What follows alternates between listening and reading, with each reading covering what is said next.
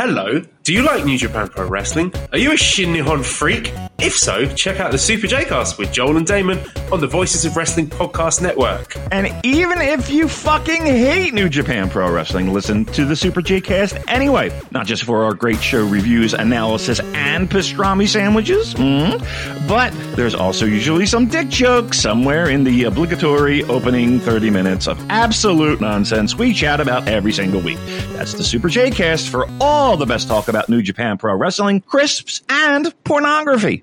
This podcast is a member of the Voices of Wrestling Podcasting Network. Visit voicesofwrestling.com to hear the rest of our great podcasts, as well as show reviews, columns, opinions, and updates across the world of wrestling.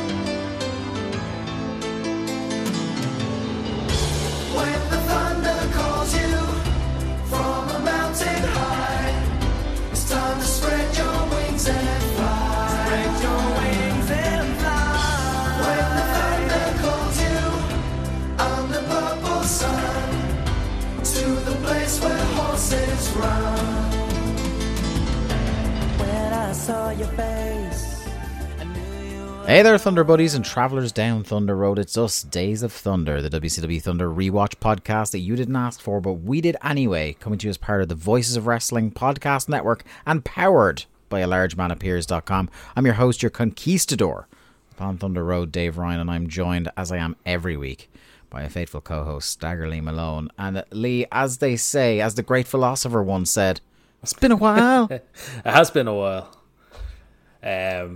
Yeah, it's been a real cursed journey to get to this point.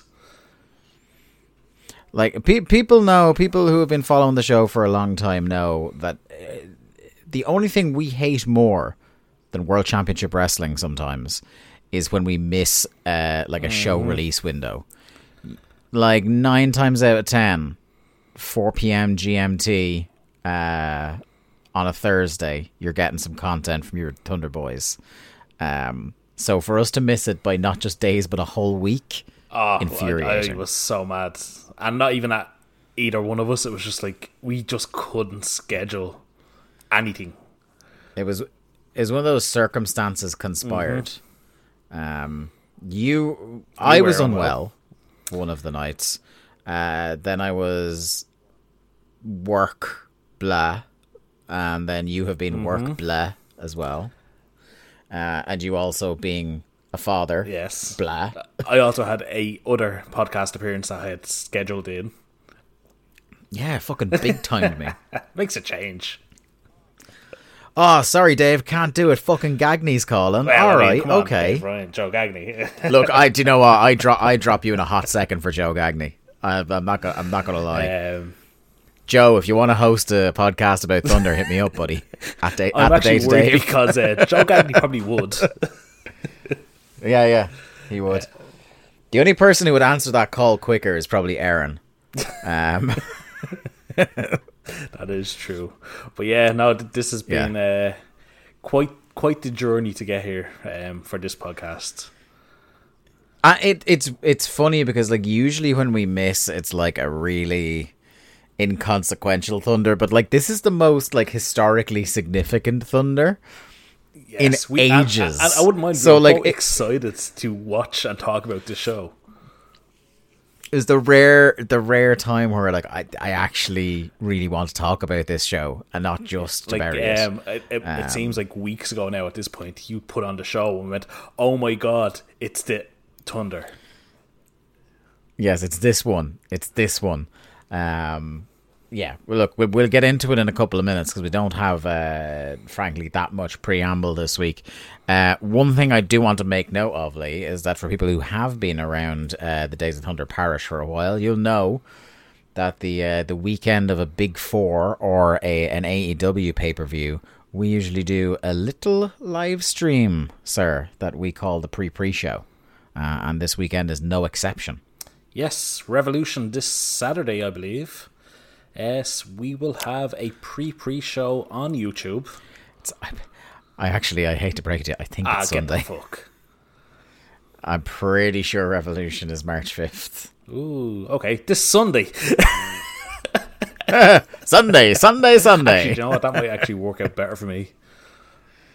Yeah, March 5th. Well, look, this is the thing. Is like we've committed to this fucking thing now, so it really doesn't matter if it works well for either one of us. We're fucking doing it. So yeah, we'll have the pre-show live on YouTube. We will tweet out the link. Put the link in our Discord. Yeah. You will all get if you are following us on Twitter, if you're following us on the Discord, if you are a Patreon subscriber, you will get the link to our pre-show.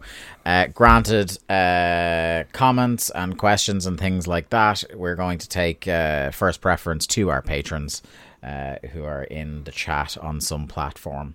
But yeah, they're usually a fun time, these pre-shows, Lee. We hang out for about an hour before the 0 hour show starts, and we talk about what snacks we've got for the pay-per-view. We evaluate other people's snacks, we run down the card, do our predictions, and I don't know, just answer questions, chat shit, hang out with the guys. I've really enjoyed them so far. I think we've done 4 maybe. Way to build up to the show itself, and because there's nothing worse when you're sitting around waiting for something to start.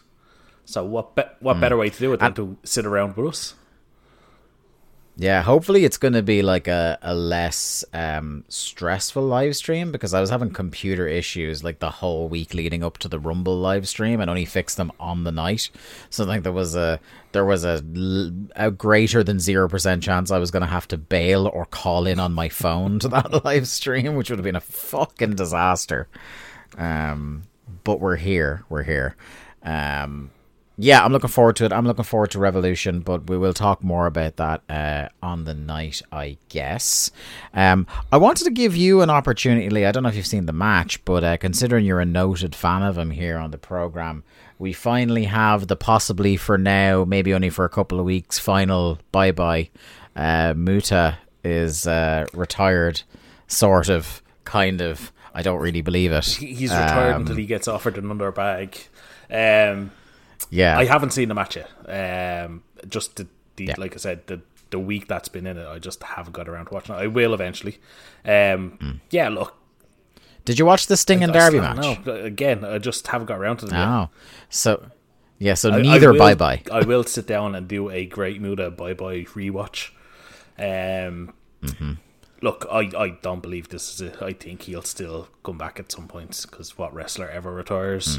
But yeah, Great Muta was, like, to me, one of the coolest wrestlers of all time. I've talked about this a lot on the show.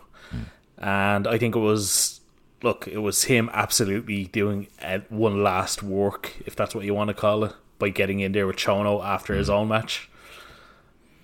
Yeah. Typical KG Muto stuff, but... Typical of the man. Look, what can you do? And hey, look, New Japan got their own show on Noah's dime, so good on them. Yeah, true. Hey, the other thing I want to mention beforehand, something that will probably, I don't know if we'll do a pre-show for this, or I'm thinking we just do a pre-show for the whole weekend, but I know you're kind of not as chronically online as me anymore, but have you seen much of the card shaping up for Supercard of Honor? I have. Yeah, we've got 3 matches that I have circled in the calendar. They are finally doing the thing, that being Eddie Kingston versus Claudio. We're just giving away spoilers now, are we? Yeah. Screw it. Like, it was all over the internet. I'm going to make a massive assumption here, Lee. If you are listening to a podcast about WCW Thunder, you're pretty online. I don't think this is going to be a great spoiler. It looks like Mark Briscoe, Samoa awesome. Joe. Excellent. And the challenge hasn't been answered, but your boy Wheeler Yuta has called out Katsuyori Shibata. Big Which is like, this is now just the gimmick. Is like, Shibata is under contract in New Japan, but will wrestle anywhere but New Japan. Big Utes making the big challenge. Look, 3 awesome matches. And that's only like the beginning of the cards taking shape. very excited. I actually just reading the tapings. I'm like, oh, I could get into this new Ring of Honor now. Could I get into it to pay for Honor Club level of get into it? Doubtful at this point. do you know what you should do? Like, you should start an ROH podcast on VOW with Mark. Yeah, no, it'd go hugely well. Look at you, fucking stirring that pot. He's never gonna listen. Fucking Rich Craig to listen to this. He slammed on the fucking brakes of his car. You what? He's not returning that call. But am I at the point of subscribing to Honor Club now? But am I somebody that like would see immense value in if and when they figure out some sort of combined price to give me my AEW and my Ring of Honor? I would very much like that. I know somebody that's subscribed to Honor Club at the moment, so. Oh, yes? Interesting to me. We shall parlay, my friend. Shall we get into this, Thunder? Without further ado, this is Thunder episode 66 from Syracuse, New York. Getting like so high up above the Mason-Dixon line, they're getting a nosebleed here. I'm not used to them being up in fucking New York State. Get used to it, Russo's coming. Oh, goddamn, man. I can't wait to hear that fucking Iron Man rip-off in a few months. You're going to hear a rip-off of the Iron Man rip-off. Yeah, actually, no, we're going to have several like weeks of just people saying the powers that be a lot, and then it'll be Iron Man. It'll be the old BT bit with, with the hands just on the screen. Yeah. We've got, we're here on the 10th of June, 1999, almost smack bang halfway through the year. This show got a 3.1 rating. We're noticing that they're kind of settling around the low threes now at this point, which has got to be fun for them. Something I want to ask before we open this show is that we've had a lot of change around WCW lately, where the Nitro set has changed once. The company's logo has changed. Several elements of presentation have changed, but to me, I'm starting to feel the creak in Thunder is the one thing that is just like, I mean, it's good to have a constant, I guess, but like, not so much the set, but I think like that the fact that the opening video hasn't fucking changed. Yeah. It's like even Saturday night is now a rave. Yeah, I don't know about that. That's the change I'm the most skeptical of. I think Jimmy Hart's a rave guy in 1999. Jimmy Hart's Disco Biscuits. Oh, who's to say? But yeah, no, I agree with you. It's very much the forgotten about part of WCW at this point. Yeah, if you didn't think they didn't give a fuck about what happened on Thunder beforehand, this is your proof positive. Like, again, I like the set. I think the set's fine. I don't think you necessarily need to change it, but just the video has been the same since the first episode. But I do think if you're gonna revamp everything else within the company, you kind of have to make that investment and say, you know what, let's change it up. Yeah, I'm trying to remember if there is a major revision of it before they just go to double the fucking tapings. lazy ass death rattle. Yeah, where it's just the fucking big ass Tron, slightly different lighting. I don't think so. I think they kind of. No. I think they do kind of intermittent weeks where sometimes it's just its own standalone Thunder taping, and then other times it's just the Nitro set. Here's another thing. Did you happen to catch, Lee, that this Sunday Kevin Nash is wrestling Randy Savage? You don't say. There's like a delicate balancing act to promoting a main event for a pay-per-view, and I feel like they've fucking beaten us to death with this match. And I think the reason for it is like, so if this was like, let's go back a few months and say Paige and Goldberg at Halloween Havoc, if that's a match that you're promoting, you're like, right, okay, well, that's like a significant match. Do you know what I mean? Like, that's the two big baby faces in the company, first time match, everyone's excited. I don't know. I have no energy in me for Nash versus Savage. I can see why they're pushing it as a big match. Like, you think about it, they've both been in the NWO since March 97, I think, was when Savage joined. So they haven't faced off in a 1v1 since at least that time. I think someone on this show says and they it's never quite possible have. that they never have. Like, obviously they were on opposite sides in many tag matches and stuff like that. Famously the Hostile Takeover match. And but yeah, so, even throughout the Black and White Wolfpack split, Savage was instantly with Nash, and it was always Nash and Savage versus Hogan and Hall. But I can see how they would think this could be a rating straw or a big draw on pay-per-view, get a buy rate. Yeah.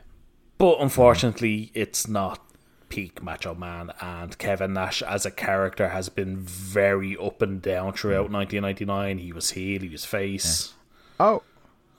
So they had a stretch of doing house show singles matches in 94, when Diesel was Intercontinental Champion. Including one where Randy Savage beat him by DQ in San Antonio. But yeah, since they came to WCW, there's been a couple of multi-man matches, the Hostile Takeover match, as you said, couple of tags, and yeah, this is the first televised singles match between the two of them, which like should feel like, and I think even if you did this 2 years earlier, would feel like a bigger deal, because I think even the crowd now, like the crowd are into the out of control Savage bit, but I feel like when it comes to him actually wrestling, even the 1999 fans have sussed that like there's no gas left in the tank. Like his DDP feud in 97 really felt like the end of Savage as a draw. Yeah, it's just one of them things, and it's that thing of the one, like WCW never utilized Nash and Hall as those kind of, to get to Hogan you got to go through these guys. Yeah, the standard, like how you book challenging the big heel champion. The big heel. And so that's why you never got the Sting Nash. You never got Macho Nash. Because the problem with doing it the classic way is that would mean that Nash and Hall would have to willingly lose which a wasn't lot. going to happen, obviously. No. But I am an advocate for the throwing the baby, like, you know, throwing the baby out with the bathwater and trying a new way to approach those kind of things, because like I feel sometimes the having to go through X, Y, and Z to get to your final destination can get a bit tiring. Like, I know people complained in the last year or so that was kind of like a couple of MJF feuds back to back, where like you have to go through, you know, you have to answer me these questions that's its go-to obstacles. Yeah. And I think it's unfair on MJF. I think it's more of like it's a Tony crutch, because he's used it for, like, he's done it for Jericho. He's done it for, you know, in a bunch of different scenarios. Like, they literally just did it with Jericho and Starks.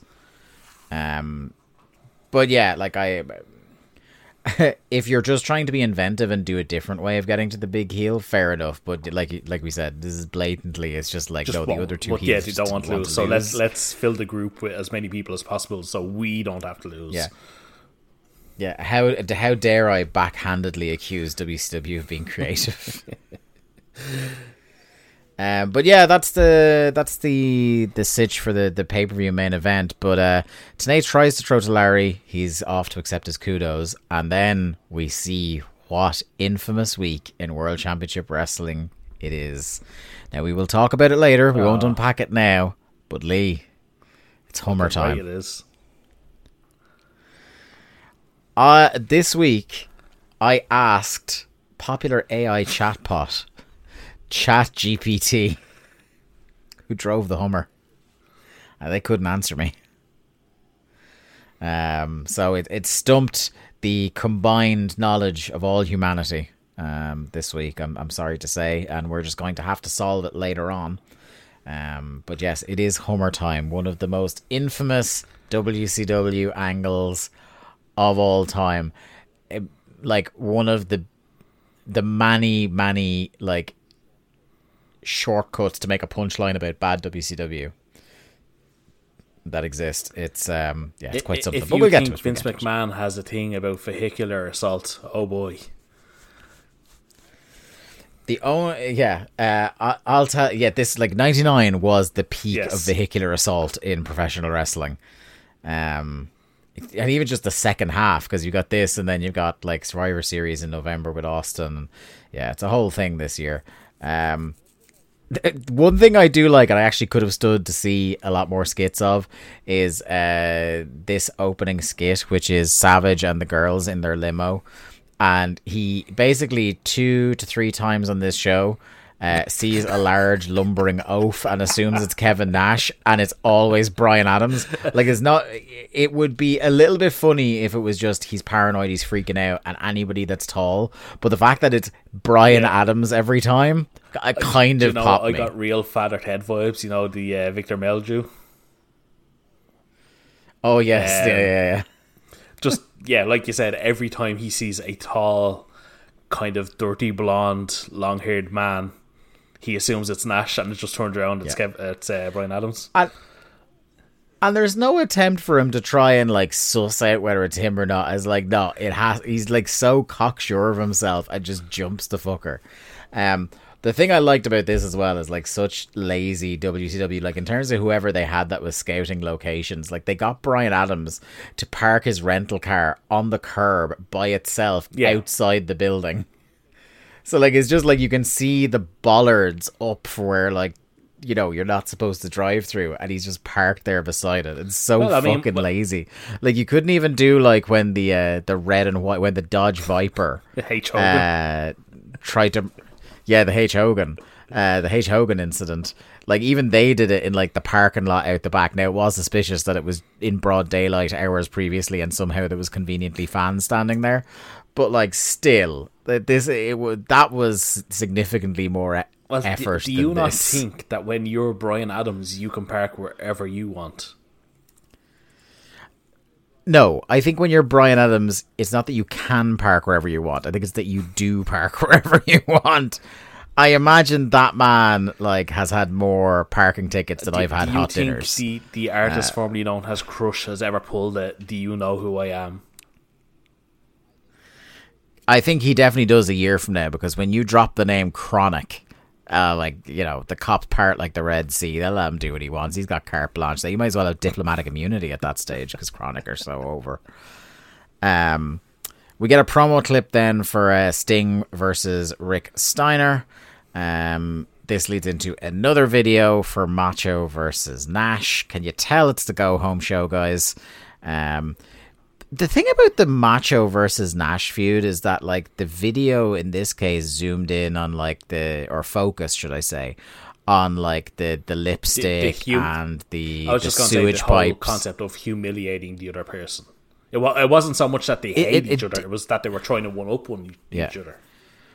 Is it just me, or did focusing on that rather than any of the, like, you know, a pull apart or a fight or like a blood feud or anything like that, did it make it feel like a mid-card comedy feud? I was just going to say, at no point do you get the feeling that Macho Man Randy Savage is one of the best wrestlers in the world. It's just, well, I'm going to target Kevin Nash. And that's his whole basis for this. Yeah. That's just so we can all establish, note it down, how you become number one contender in WCW is to just repeatedly randomly attack the champion or hominids that look similar to him in car parks. Fake car parks, should I say.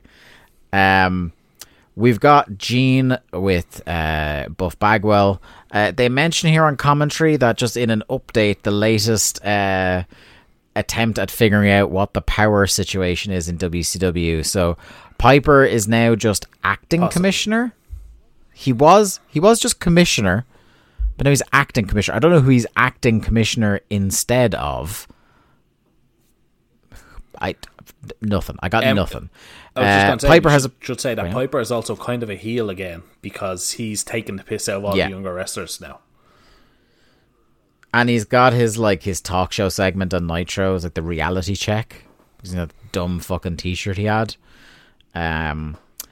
Piper has announced that it's going to be Buff versus Disco at the pay-per-view, and this has annoyed Buff considerably. He says he's been there 8 years, and the company's had a thumb on his head, which I thought was a weird turn of phrase. He says he just beat Disco. He needs the chance at the pay-per-view, not against someone like that. He wants to prove that he's like world title caliber. The Cat and Sonny Ono came out, and Cat says he wants the ball too. I did enjoy here. There was just like, sometimes the Cat has a very funny line, and in the middle of this, he calls Gene Okerlund bird legs, which like properly like mystified Gene Okerlund. He just didn't know how to respond.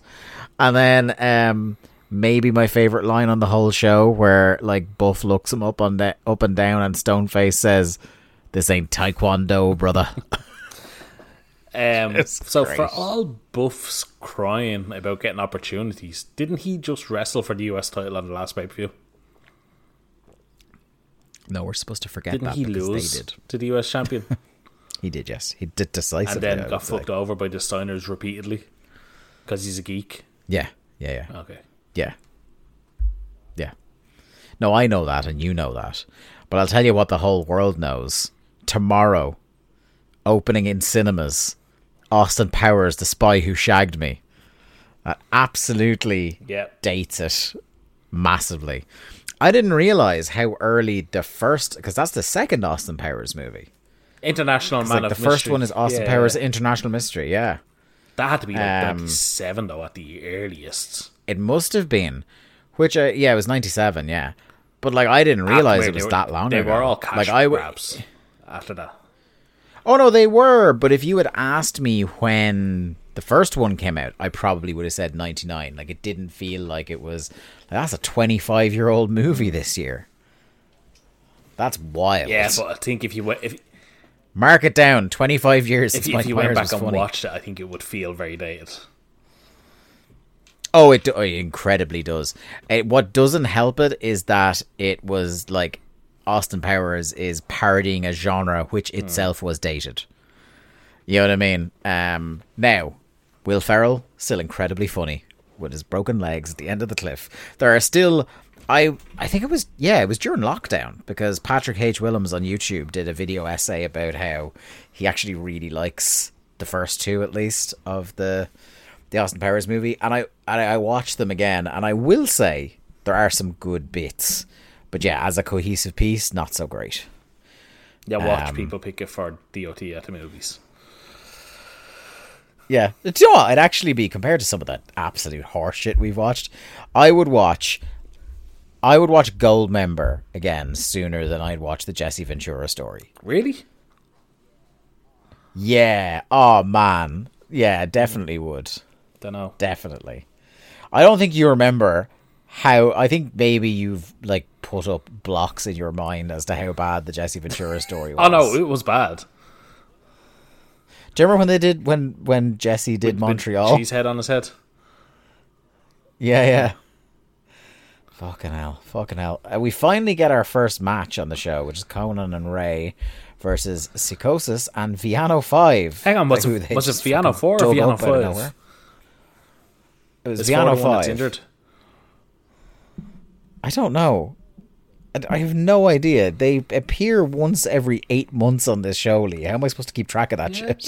You're hosting this prestigious show. You should know the difference between your Vianos. Oh, I'm so sorry, Lee. It was definitely Viano 5 in this match. How do you know? How do you know it was 5? And I know this because to start off my notes, I copy and paste from Cage Match so that I don't have to write in the full names of anybody. That's how I know. Otherwise, I would be in the dark. I will. Speaking of, like Viano 5 and 4 being almost identical, let's talk about gear. I really liked Psychosis's gear. Really? Yeah, it was like blue and red. It was just like a little... No. Did you know? I thought it was like a little bit different, a little bit more colourful, because he's usually in the like fairly dark or muted colours, and it was just something a little bit different. It was a little bit bland. I thought the blue just didn't work. Did you? Because like normally everybody now dresses in black and white on this fucking show, and I was like, yeah, a bit of color, yeah, fuck it. The jobbers, poor Psychosis and Viano, they only get half an entrance. It's not even a particularly long ramp, but they're only halfway down it before Conan and Ray's music starts. They mentioned on commentary that Rick screwed Benoit and Saturn out of the tag titles on Monday. We get Conan's usual promo. Ray does like a very awkward shout out to some record label. Absolute fucking crickets in response to that. I did like seeing Psychosis high five Viano. They start the match and they turn around and they high five each other, and I was like, is that not a legal tag? Referee's just not on his shit here. I would absolutely be making those men change. I think we've established at this point that WCW referees are the dumbest people in the world. Oh, and we'll talk about a referee just fucking taking the law into his own hands later on. But we get like some alright stuff at about half speed. Then Conan comes in on a hot tag. Conan whips Ray into a Rough Rider. I like that, the way they kind of like Conan slingshots Ray into his moves now. That's a cool part of their team. Real low effort. Yeah, but speaking of which, like, he does a little hot tag for 20 seconds, whips Ray into that Rough Rider, and he's already blown up and tags out. Larry Zbyszko says possibly the most accurate thing he's ever said in his life.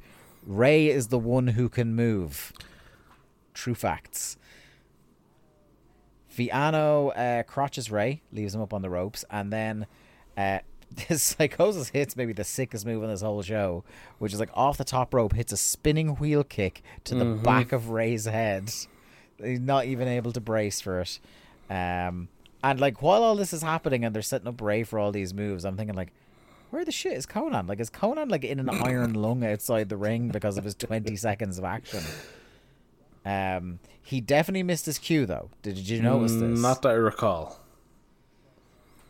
So like they hit him with some sort, I can't remember what move it is. They basically they hit him to the point where like, Ray's not kicking out here, and he has to.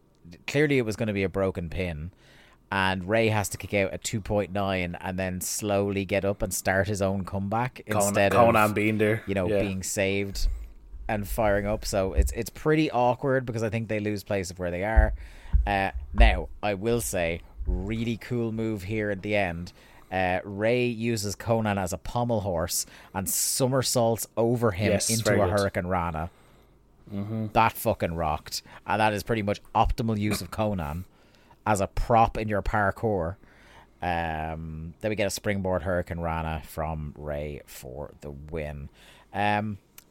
Not nearly up to the standard that we would expect from two of these four guys, but, it was... Got entrances, finishers, and pops, which is all this crowd wanted, and it's more than we get sometimes in these It's very much Conan dragging Ray down to his level, unfortunately. Yeah.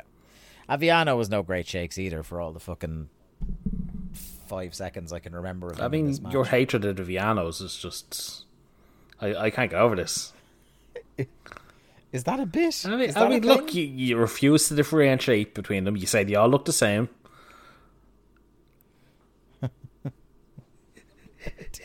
Well, that's kind of the gimmick. Like, is that they look the same? You have to defend yourself on this. What are you trying to? What are you doing here? What's I'm just pointing out that your lack of. You're conspiring. You are. This is. You appear on one other podcast, and then you're just trying to fucking put me in the grave and move on to your new showbiz game show lifestyle. You want to be the guy like who's always on Hollywood Squares. You want to always be on 5-Star Match Game. You're too big for us now. Listen, if people want to do their homework and go back through the records, they will see that this is not a one-off. This is not something new. It almost certainly is, but then also at the same time, their appearances are so deliberately not memorable on Thunder that I couldn't categorically say to you I've ever spoken out loud about the you can try to defend yourself in any way.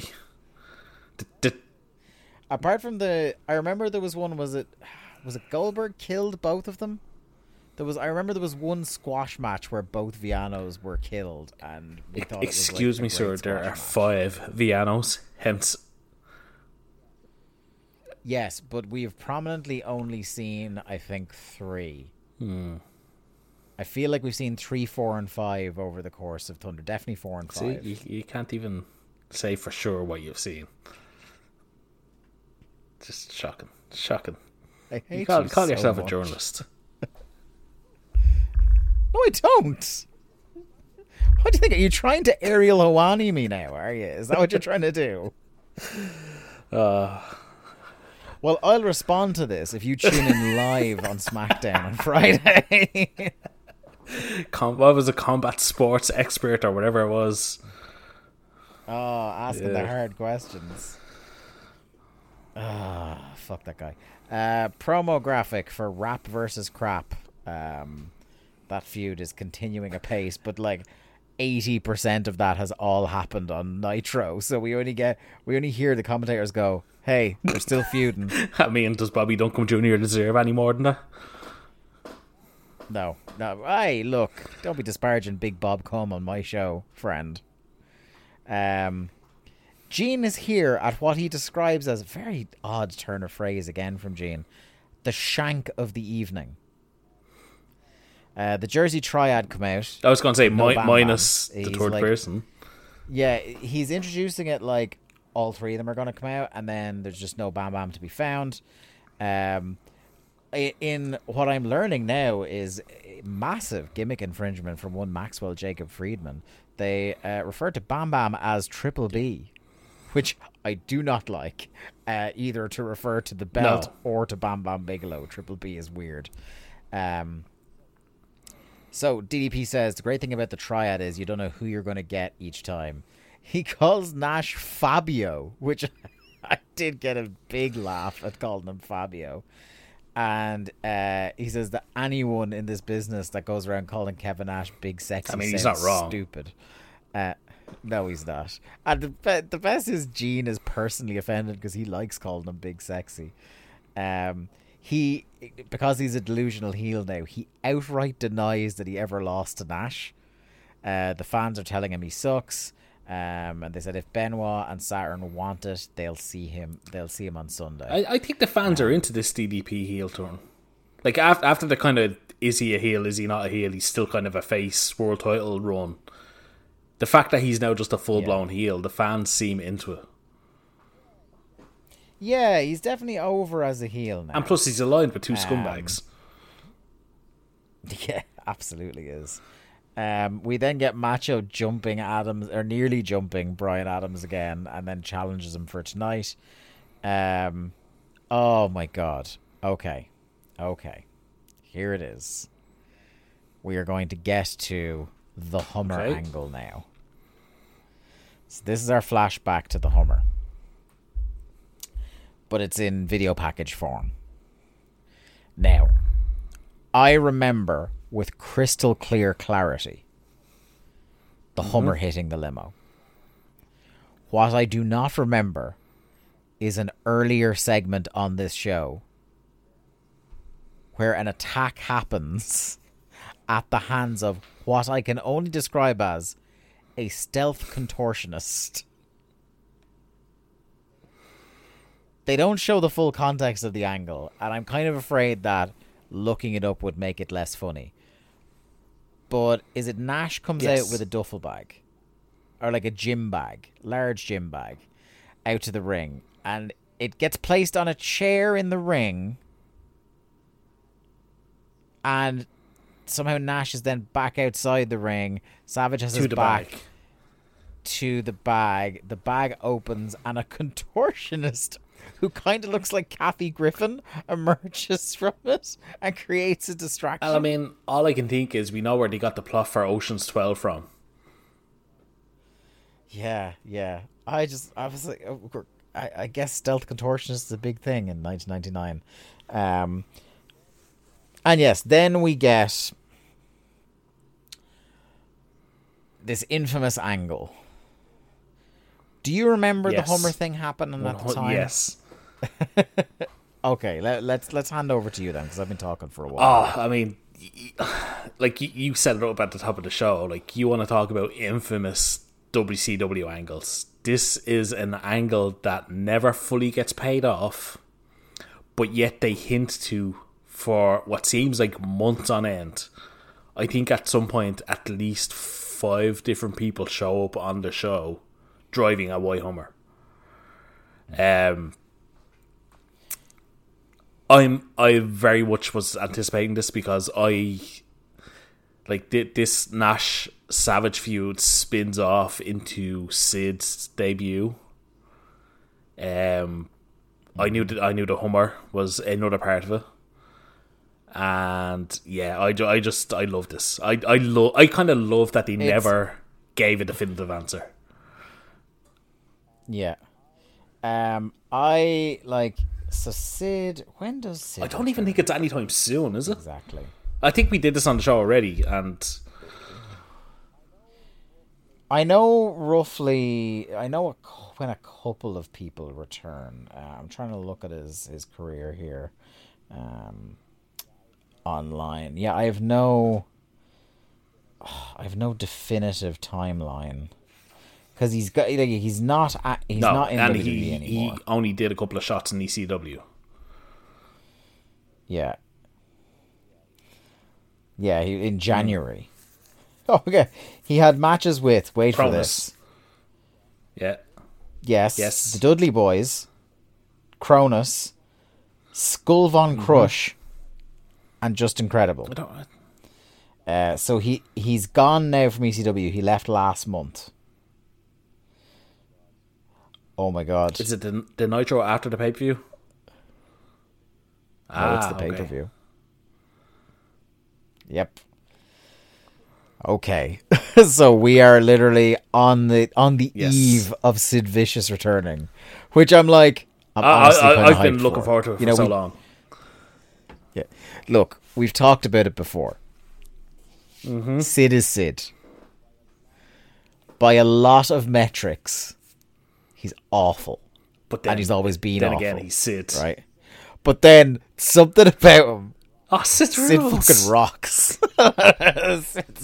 He's cut the same promo for like 10 years. And it's still like good. Yeah. Way before there was incoherent Steiner math promos in TNA, this was the originator. This was the guy that, like, it wasn't even in the way that, like, I know Warrior is notorious for, like, the rambling, meandering promos that don't really mean anything.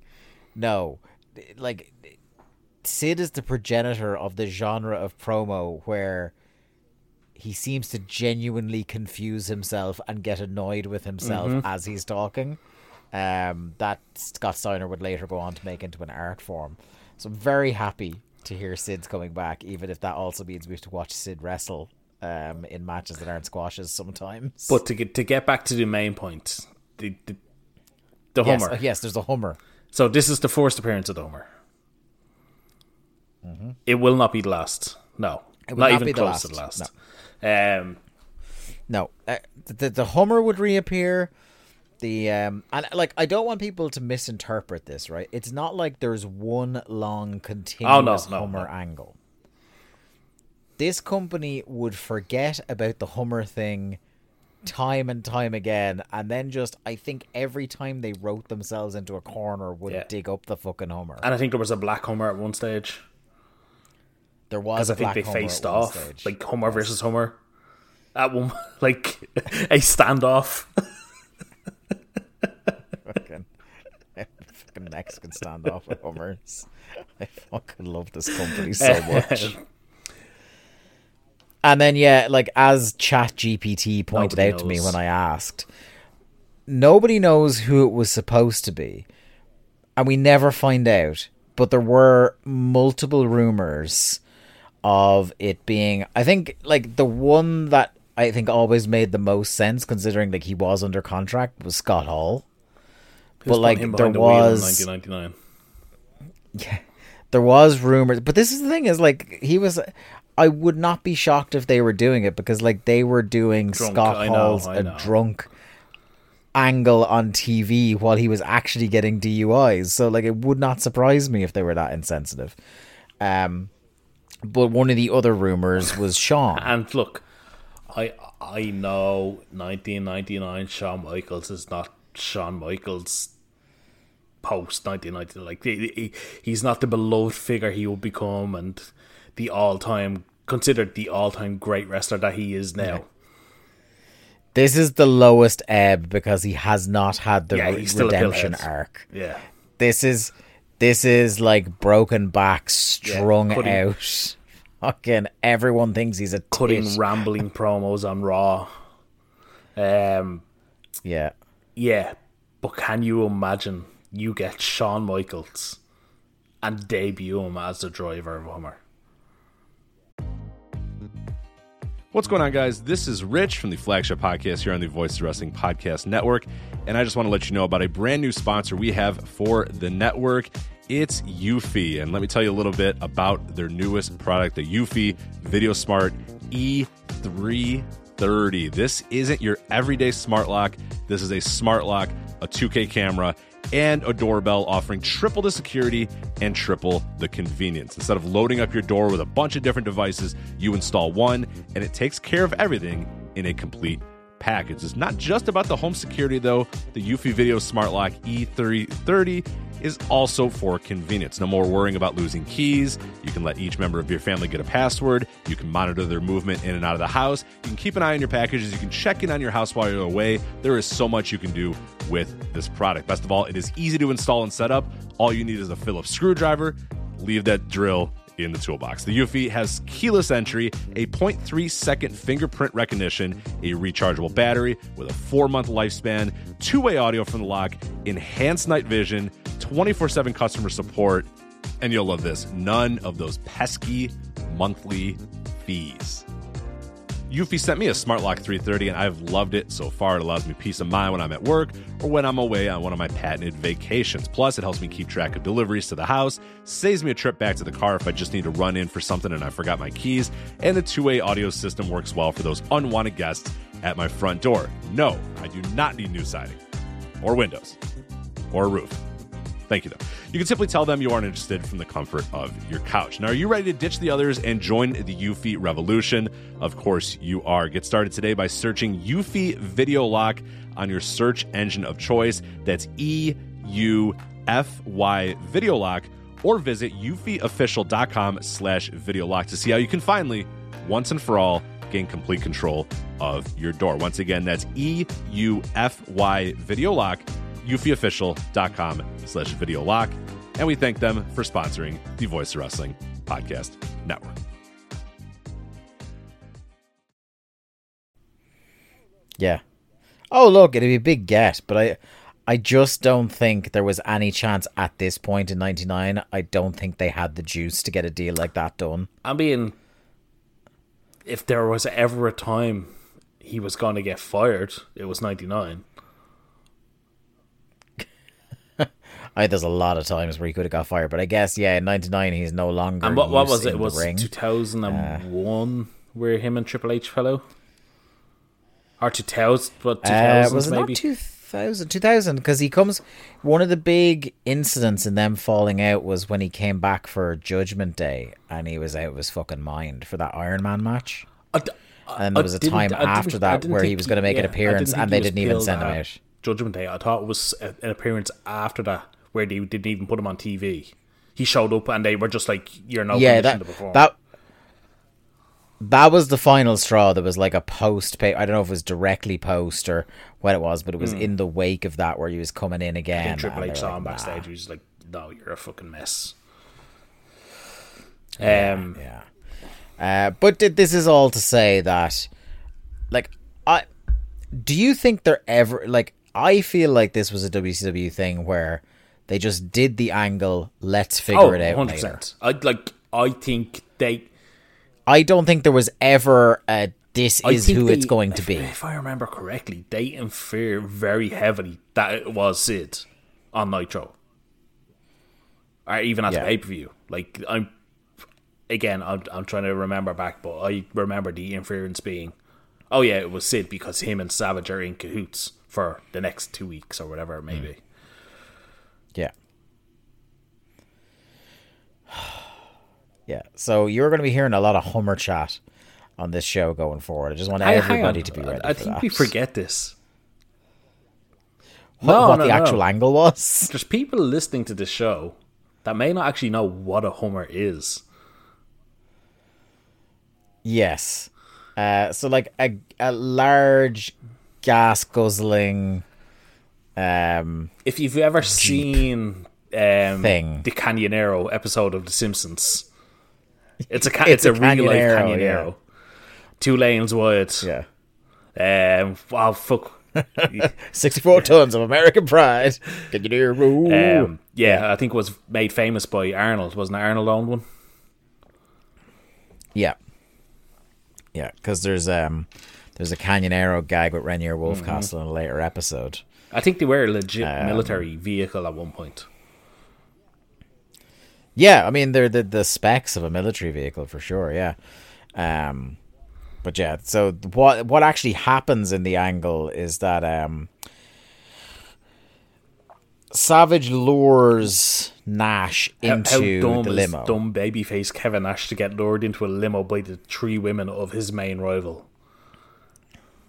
Yeah, and then like the thing that's funny is like them doing the who could possibly drive the Hummer. Where if you just watch the angle without hearing the commentator speculate, like my brain goes, oh, it's Savage is like because Savage like is there when the girls get out, and then he runs off screen, and then the Hummer comes in.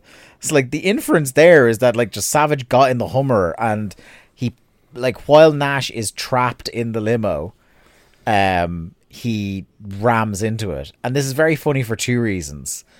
Because one, there's this dramatic photograph of Nash hanging limp out the window. It's like one arm hanging out.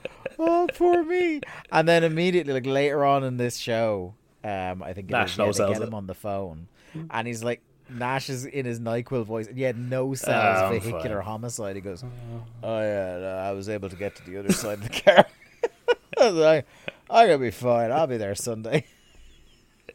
Got hit by a tank. Like, it's okay to sell. Do you think WCW should have done what Vince would do in 2002 with the NWO thing, where like it just cuts to Hulk Hogan in the daytime in the fucking driver's seat of a 40-foot going, "Yeah, brother." Yeah. Yeah. Just cuts to Millhouse. Jiminy Jillikers. Right. Next up, it's Buff Bagwell versus the Cat with Sonny. Disco on commentary. Fuck me.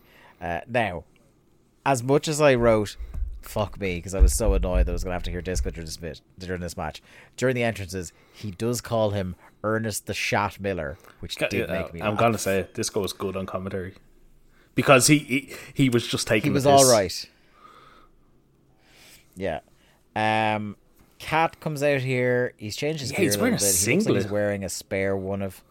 Yeah, it's one of Horace Hogan's spares. It looks like. The Cat gets the heat, and it's some of the dullest heat you'll ever see. It was fucking lukewarm at best. I think this is the stage in Nick Patrick's mullet where people need to have an intervention with him. It's more out of control. I was than going to Randy say, Savage, is it Nick Patrick that needs the intervention or the mullet? I mean, I need an intervention from like watching this show. Oh yeah, Disco, as if like the Austin Powers thing didn't already date how old this show is. Disco makes like a pair of references here, back to back, that really show you how long ago this was. He references the martial art of Tai Bo, the fitness craze, which is like. It was one of the it was the Eastern influenced fitness craze of the late 90s. And then he follows that up with a reference to fucking Braveheart. What are you doing? I think it was Braveheart was like 1995, wasn't it? So like it's a dated movie reference already in 99. Anyway, there's an interesting. Did you notice this? Like, because I am not paying attention to anything that happens in the ring during this match because it's outright bad. Did you notice the argument between Disco and Larry? That was quite like if you want to sum up WCW in a nutshell, this discussion. Yeah, that goes back and wasn't forth, this did the you whole hear thing this? of Disco says the old guys on top are holding guys like him down, and Larry is like, Ding, well, ding, ding. all your Yes. generation are basically pieces of shit that don't deserve nothing. Yeah. He said, Disco says, what the fans want to see is young guys stepping up and challenging the old veterans in WCW. And Larry just turns around and says, yeah, but no one wants to see that because all the old guys would beat up all of you. Yeah. Like, just no sells it. Yeah, it's completely just like, fucking- fuck you and your generation. No. Yeah. Good job, babyface Larry. But hey, Um, I was there's just going Crowbar in to the ring, say, at not least we Devon have Storm. some long-term storytelling when it comes to the New Blood versus the Millionaires Club. It's true. Yeah. Oh, they're laying the seeds. Yeah. So, like I said, Crowbar in the ring, not Devon Storm. Buff ducks, grabs it, clocks Sonny, and gets DQ'd. Why was he DQ'd for and hitting then- on Sonny? Don't know. Maybe just the referee saw Sonny and was just so annoyed he rang the bell. Scott Norton is out, kills the cat. Stone. Do you know what? fucking This is a bit I dead. can get behind. Oh, yeah, it's like the thing where, you know, they do the thing like if there was a bad match, they'd send Steve Austin to everyone with a stunner. Just do it. Just have fucking Rick Steiner come out or Scott Norton come out. Just one of the grumbly old dads come out and just throw people around. That would be a Anytime there's bad warning match. sign. You just see Scott Norton come out at the entrance and you all of a sudden get out of the rest hold quick. Yeah. Disco hits the last dance and lays out Buff. Saturn and Benoit are with Gene Okerlund. I was aghast at Gene taking the handoff from commentary and calling Tenay Michael.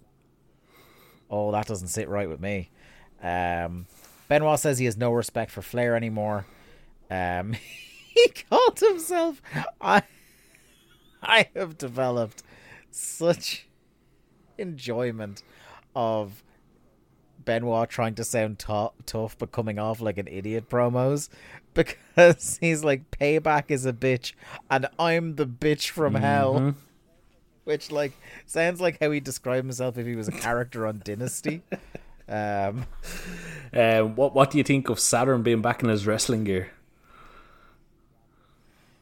Yeah, I'm here for it, to be honest. It is kind of like a bit of a hit reset kind of thing, so in that way I'm not a fan. But also like over like the kind of the fetish gear that they had really run out of steam with in a couple of weeks. I do like that Saturn addressed the whole I don't like you, but I don't have to like you to be your tag partner. Yeah. Like it's, you know, it's kind of subverting the trope of like tag teams fighting each other, where it's like we don't like Yeah, each we other, can but work that together. doesn't matter. Yeah. Saturn says, Paige, you can hit the reset button all you want, but I beat him.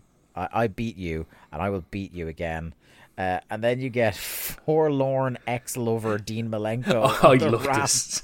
Gene being an absolute prick, going, "Hey Chris, remember that tag partner you had in the Horseman, Dean Malenko?"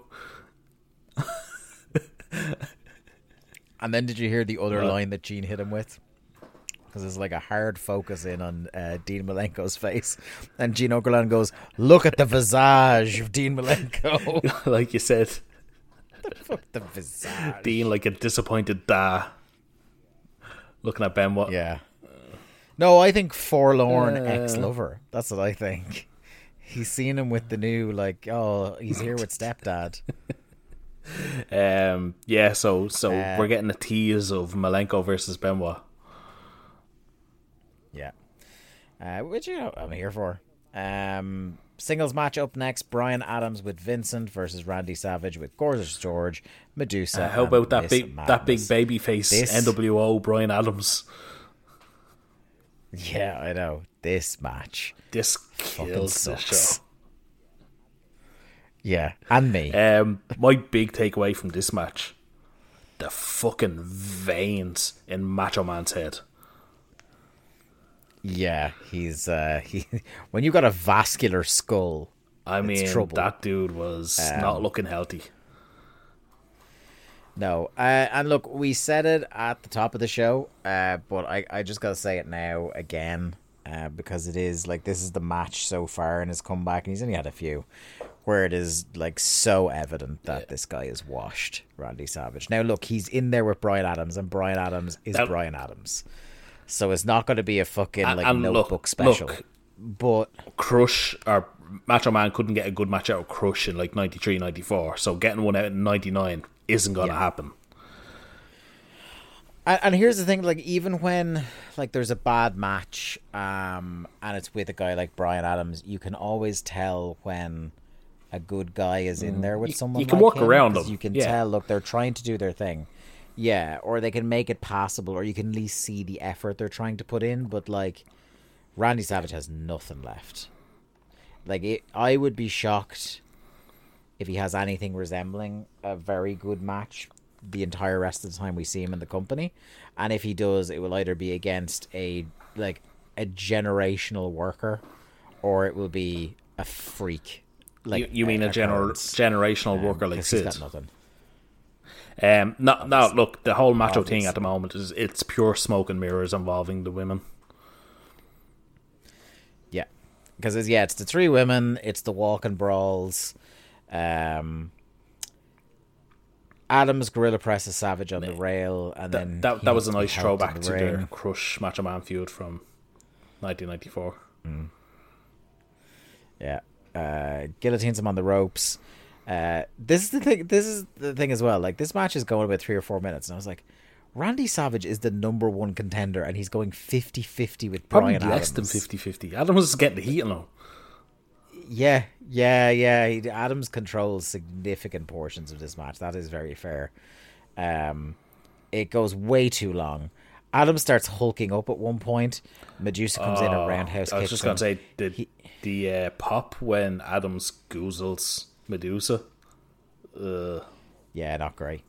But I'll tell you what, Medusa, for not just like her athleticism, but also like the outfits she tends to wear as Savage's valet, she throws a very high roundhouse kick. I think a thing in 1999 is there's a lot of Medusa wardrobe malfunctions.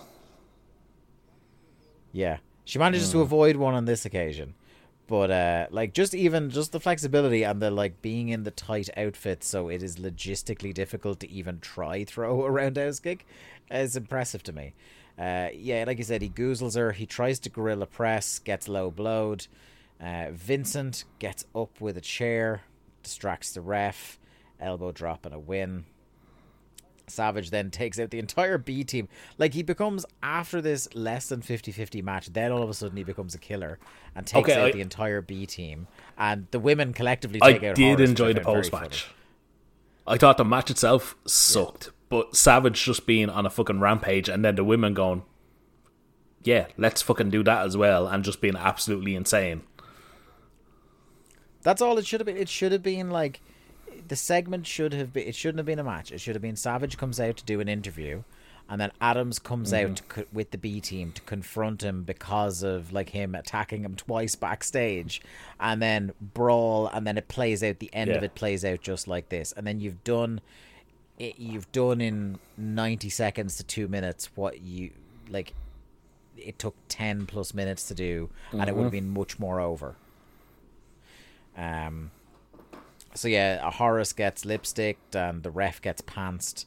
We move then into the mean guy match of the night, the Aaron Quinn special, WCW World Television title, as Rick Steiner defends against Fit Finlay. And this was a classic. Two drunk uncles fucking battering each other for 5 minutes.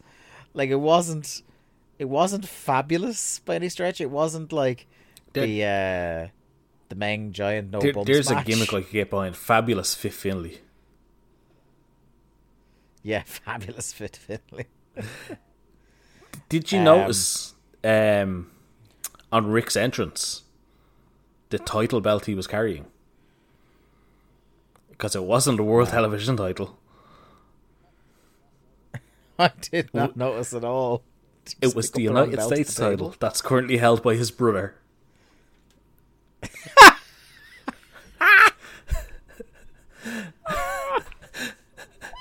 I And all I can imagine is he was just walking out the locker room and grabbed a belt. It's got a big American flag on it, you fucking idiot. It's the only, like... I'd even forgive him, like, because the TV title and the tag titles kind of look similar. So if it was one of those, do you know the way they always have? Well, I don't know if WCW did, but WWF used to have, like, they would have the belt that the guys would be able to bring out of the building and bring to, like, PR appearances. The TV belt, shiny ones for TV. Yeah. So, like, I'd understand if he, like, just took one glance at the tag belt and accidentally took it, but the fucking totally US different shape, belt, like. lads. Come on. How did I not clock that? I feel embarrassed now. I absolutely think that he was just in the locker room with Scott. It was like, oh shit, I'm getting called. And because they were tag champs so often, I'm guessing he thought, well, it doesn't matter, I can just pick up this belt. And just picked up fucking the US title. Do you know what I thought? Fit Finlay had my favourite moment of his career whole run so far. Yes. So Fit Finlay came out before his music cue started. Because I thought he was another guy with no music. Yeah, so he came out and he realises his music hasn't started and he turns his head slightly and glowers at the screen and his music immediately starts. He did a mean guy face and it made the music start. I loved it. And if that was like, I know this was just a WCW fuck up, but that would be a great bit for a guy to have. He makes his entrance and then stops like, and glowers at the sound guy. Yeah, and it changes the music. It'd be great. Tenay reminds us, and this is, I'll tell you how the not so mighty have fallen. 1 year ago, Fit Finlay was TV champion. Rick Steiner looks fucking pissed that he was booked tonight. He says that Sunday Sting will have to bring Luger, bring his bat, bring it all, because him and Scott are going to be on him like wild dogs. It's Rick versus Sting at the paper, yes. Well, Lee, it's a pay-per-view go-home show, so you're going to have to figure that out for yourself later. Tenay mentions Tank Abbott being the ref in the cage and attacking Sting in a swerve last week. There is a very brave man on the hard cam with a Jericho is Raw sign a month or so before he debuts. Basically, this is exactly the match you think plays out. They're just like smashing each other. Rick pulls up the mat and Bulldog's fit, which Finlay just almost completely no-sells. Finlay goes into the ring post and Rick... There is no better word, and I would have to put the intense extra bit of Irish accent on this word. He fucking clatters him with a clothesline. He fucking clotheslines Fit Finlay in the ear with a Steiner line. Then hits the Steiner Bulldog and that awful submission that doesn't even look like it would stretch out your sore back. I hate the win. The kind of hate that half-assed submission. Yeah, it's awful. I really hate it. It's terrible. It doesn't look like it completely breaks suspension of disbelief. And I get it. He's trying to have a submission like his brother. Yeah. I had written this next bit down as a note, and I'm assuming now, with us looking this up over the course of the show, I know who it's referring to. Tenay talks about how there's scoops on the hotline about a new arrival to WCW. So I'm assuming they're dropping hints like fuck on the hotline that it's going to be Sid. But of course, because it's the hotline, it will take them 20 minutes to say it and they won't actually say it. Could be Brad Armstrong. Could be. God damn, the Armstrong curse, man. Then we get NyQuil Nash on the phone. It's a fucking awful segment. Is so bad. Like, this is like he's just woken up from his nap, or he's fucking drunk backstage. Drunk. Well, actually, no, it might be both. He might have just woken up wine drunk in the locker room. He says he has cracked ribs, he's beaten and bruised, but he'll be there in Baltimore. He says even at 90%, he has more than Savage can handle. He said, I'm icing my wounds down with some cold beverages, which I thought was a good line. He says, I was just doing pranks, but then Savage took this to another level. He's been analysing this. So Tenay keeps asking him, do you have any idea who was driving the Hummer? Who was driving the Hummer? He says, I've been analysing the tape. and he has the Hummer driver to worry about too. He says all he saw were headlights, and he only had time to jump to the other side of the car. He said it's weird that he named this, but he said, I saw rumors on the internet it was Scott Hall, and I haven't been able to get in touch with him for 3 days. So, like, already, like you said, even if at the pay-per-view they are heavily inferring it's Sid, they've already cast out by saying it's Scott Hall on this show. He says he wants the elbow. So if you remember, Savage's elbow has been banned, even though since it was banned, he's done it in every single match. And Ric Flair is no longer in power. And did he do one of them in front of Ric Flair? Yeah. So, and yeah, Ric Flair is no longer in power. But also, Ric Flair doesn't like Kevin Nash either. But even though Ric Flair is in charge, but he's not in charge, and even though Roddy Piper isn't in charge, but now he's back in charge, but he's also the acting commissioner, Kevin Nash has the power to unban the elbow. So he's demanded that the elbow be unbanned on Sunday because he doesn't want to have Macho to have any excuses. Don't forget, when he Kevin Nash has Eric Bischoff on the side, maybe.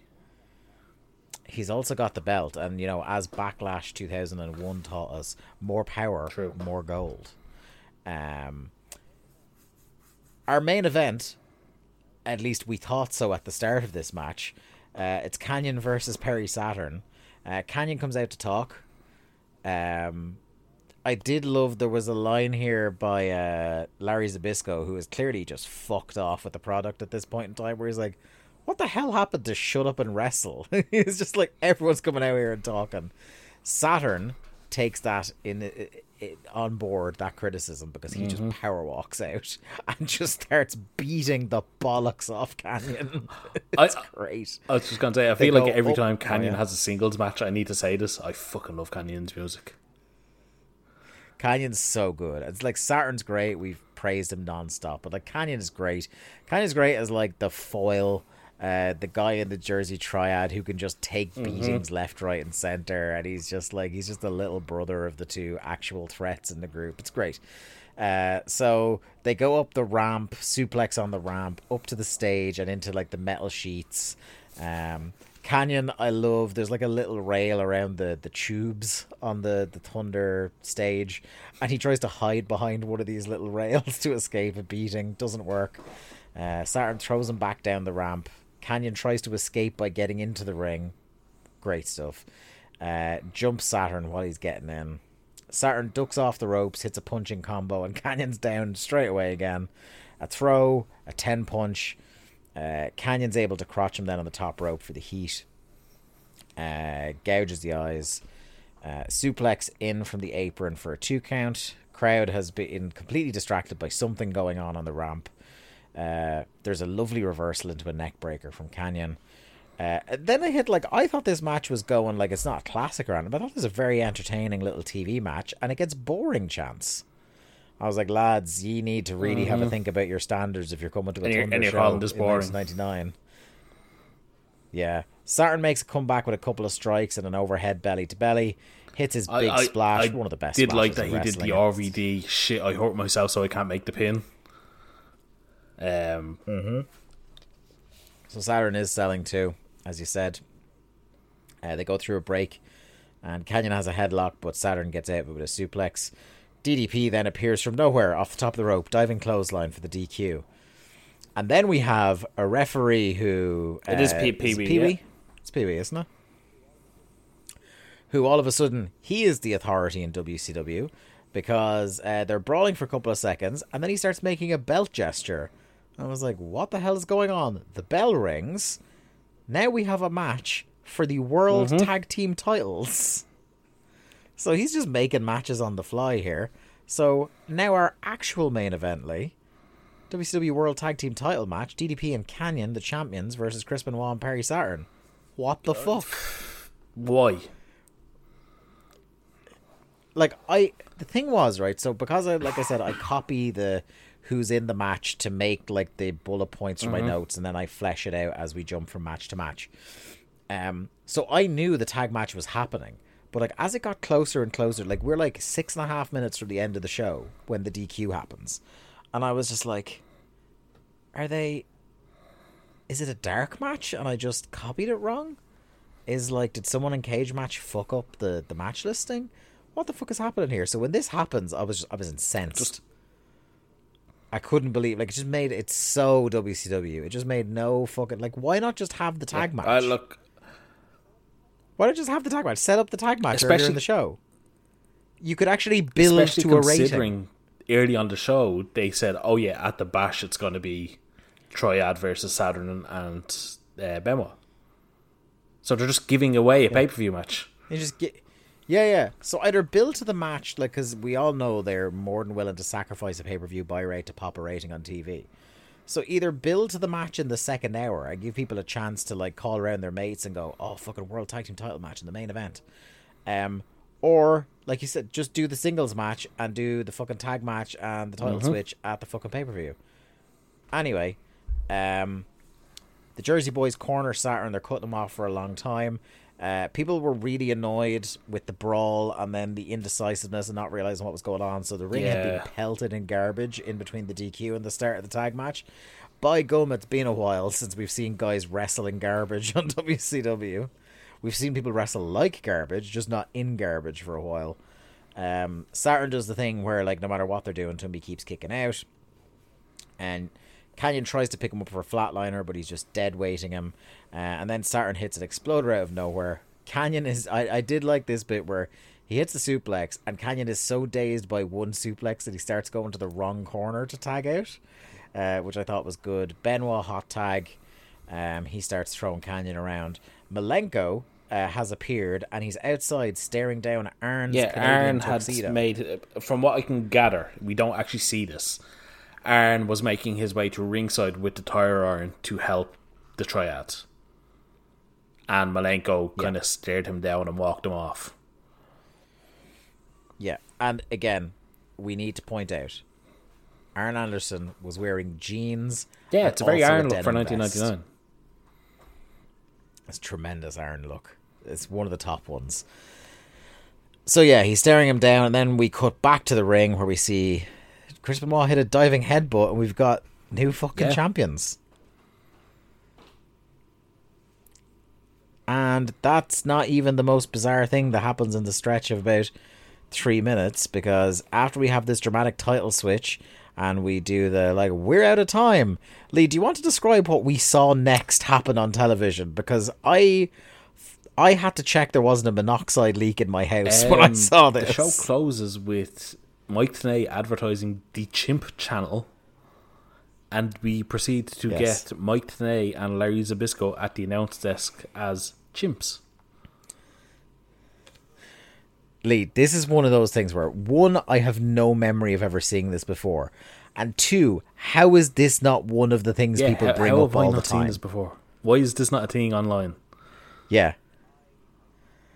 I can't, like, I'm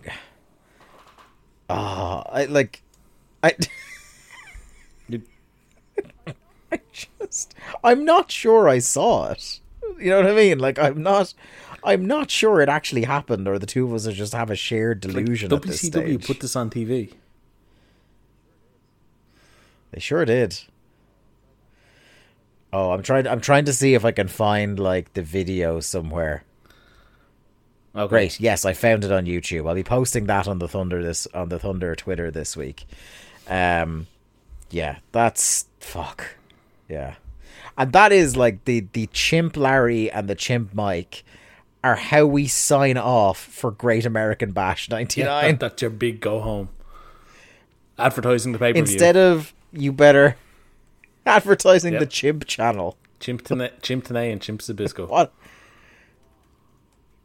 What a fucking company. I love it. I love it so much. Alright, I'm going to wrap up this Thunder, and then you know what we got to do after that. So, firstly, that's Thunder 66 in the books. Your overall thoughts on the show. Who are your winners and losers, buddy? I didn't think it was a bad show. I think the macho match really dragged the arse out of things. Buff and the Cat was just what you'd expect from Buff and the Cat. Like, the Savage Bryan Adams skits, I got a good bit of enjoyment out of. I mean, the Homer is the Homer. I'm fucking excited for that. Look, I thought it was I had issues with the show. I didn't hate the show. I think that's the best way I can say it. It had many issues, but I didn't dislike it.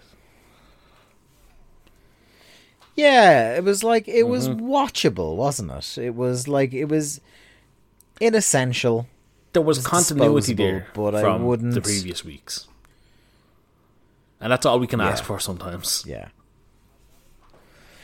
I gotta say, this won't be the last one of these, by the way, the Chimp Channel skits. I'm just looking at like various news articles from 1999 here.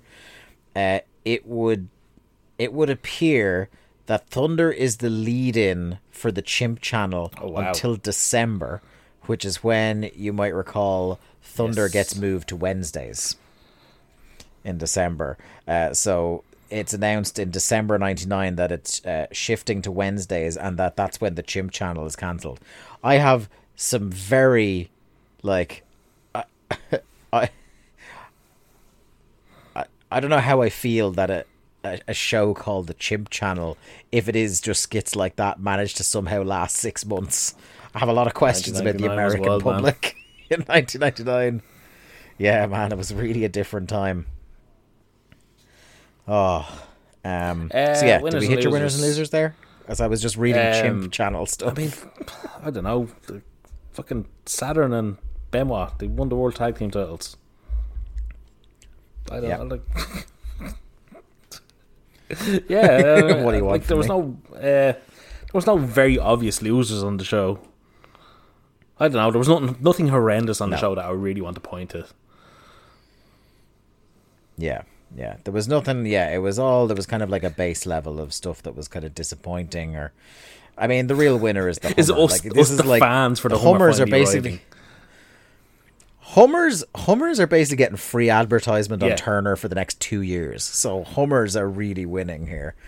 Our finish counter, brought to you by Ludwig Borger, gives us 6 matches with 3 clean finishes, 2 DQs, and 1 interference leading directly to a finish. Now, Lee, it's the go home.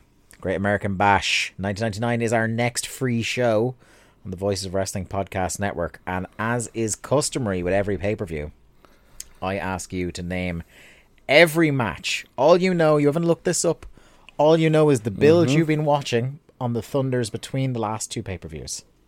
So now you are going to, of course, because of how great WCW is at storytelling, you are going to be able to recite for me all 9 matches that occur at Great American Bash 1999. Have you met this company, at least sir? It's not 13 or fucking 18 or whatever. It'll get ridiculous in Russo era. Okay, so 9 matches. Yeah. Okay, world title. I will say, do you want to... Here's something we could try and add in as part of the guesswork, just to warm you up. Do you want to guess how long the longest match on this show is?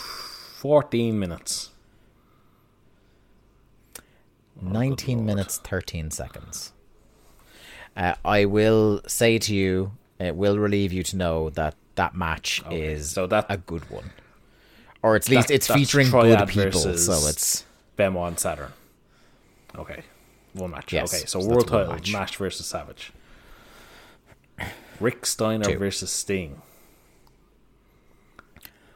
3. Do you want to guess what the stip on that Rick one is? Rick Steiner versus Sting is the stip.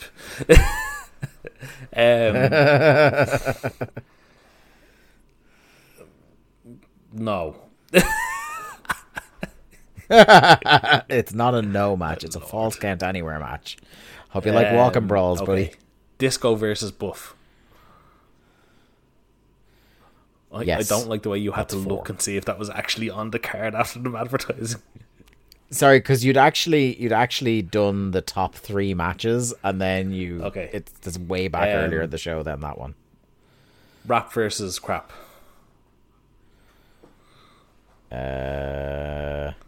Yes, No Limit Soldiers versus the West Texas Rednecks. Okay. So that's 5. So 4 matches left. There is one you will be annoyed that you didn't remember. There are 2 that are just throw 2 fucking darts at a board. And then there's another one that you'll kick yourself if you don't remember. So it's split between 2 random matches and 2 actual were built to some extent matches. Let me think. Does Scott Steiner have a match on this show? He does there not. Goes the US title. There are no more title matches on this show. And there's 9 matches. Yes. Will I give... Yeah, only 2 titles are defended guess. on this show. Hugh Morris. Yeah. So his feud with the Cruiserweights is dead. No. Well, I don't know. Scott Norton versus Ernest Miller. Nope. That's 2 featured fucking feuds over the past 2 weeks. You got one of those wrestlers, right? Ernest Miller? So, hang on, he has a match Yes. on the pay-per-view, not against... And it's not against the guy he's shooting with, no. Ernest Miller versus Billy Kidman. Nope. Is it some random babyface? No, it's somebody who's sort of aligned with Horace? Norton. Oh my It god. is Horace what? Hogan. Oh man. That has to be a contender for the worst match of 1999. Yeah. I'll be sending this card and circling that to Aaron. Roddy Piper versus Ric Flair. Yes. That's one of the ones for control of that was WCW built. again. Yes, I guess. Although that is not listed in the stips here on Wikipedia, which makes me think that they forgot about that stip. Well, I should which say the would be Thunder very funny. For the next Thunder is Ric Flair and Roddy Piper walking out together. Grand. If you want to know the consequences of this pay-per-view. Will I tell you one thing that will at least make you a little bit relieved about that Ric Flair Roddy Piper match? It's only 8 minutes long. This is not too bad. Like, there's only 3 matches that go over 10 minutes, and 2 of the 3 are still less than 11 minutes. Right, so there's one more featured feud I should know about, is there?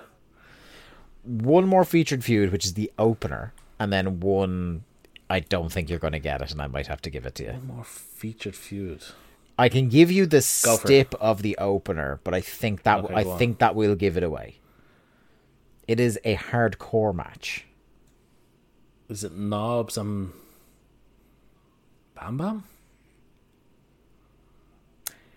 No, because Bam Bam's already wrestling. He's featured in a match tonight. He's not wrestling, but he's featured. But Knobs is in a...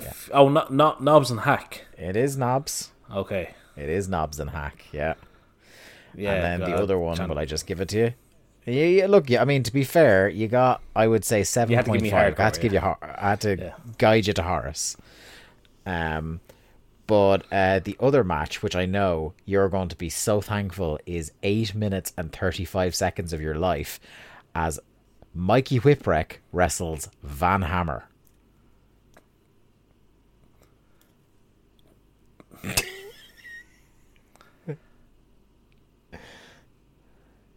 Why? Do you want to think about some of the names that aren't on this show? Booker T's not on this show, man. You were champion. Goldberg's not on this show. Scott Steiner's not on this show. I think maybe Goldberg's not, because I want to say maybe he's gone off to film Universal Soldier. Why is... Because isn't that late 99 Universal Soldier 2, the one he's in? Ripwreck getting pay-per-view space in 1999. Yeah. So many good guys in this roster, man. Hack versus Brian Knobs. That's like the fourth. That's like the fourth longest match on the show as well. Knobs. Ernest Miller versus Horace. Yeah. Can I tell you, we're going to be very lucky if we get through the first 40 minutes of the pay-per-view, because the first 3 matches are Hack Brian Knobs, Van Hammer Mikey Whipwreck, and Buff Bagwell Disco Inferno. I don't watch this and just blag my way through. I'm gonna make you watch it Clockwork Orange style, sir. Horrendous. Right. Okay. Yeah. All right, that's it. That's it for another episode of Days of Thunder. Thanks very much for tuning in, guys. The next free podcast in 2 weeks on the Voices of Wrestling Podcast Network will be our review of Great American Bash 1999. If you fancy a bit more of us talking about different things, not necessarily just WCW, you're going to want to sign up for the mere cost of €5 at alargemanappears.com, our Patreon, where we have all sorts of goodies, all sorts of mini-series. By the time this airs, there will be a brand new Grab Bag Radio, my end-of-month show, where I'll take questions, talk about what I've been watching lately, and anything else in the world of wrestling that comes off the top of my dome. So, in the meantime, thank you very much for listening. We shall talk to you again very soon. Goodbye. Thanks everyone for listening to another episode of Days of Thunder. Days of Thunder was produced by Lee Malone and edited by me, Dave Ryan. To keep up to date with the show and find all the ways to listen to us, you can follow us on Twitter at WCW Thunderpod or click the Linktree link in our Twitter bio or in the show notes. I am at The Day to Dave on Twitter and Lee is at Malone_713. Days of Thunder is a part of the Voices of Wrestling Podcast Network. Follow the VOW network anywhere good podcasts are sold for more fine podcasts than you can shake a stick at. Thanks.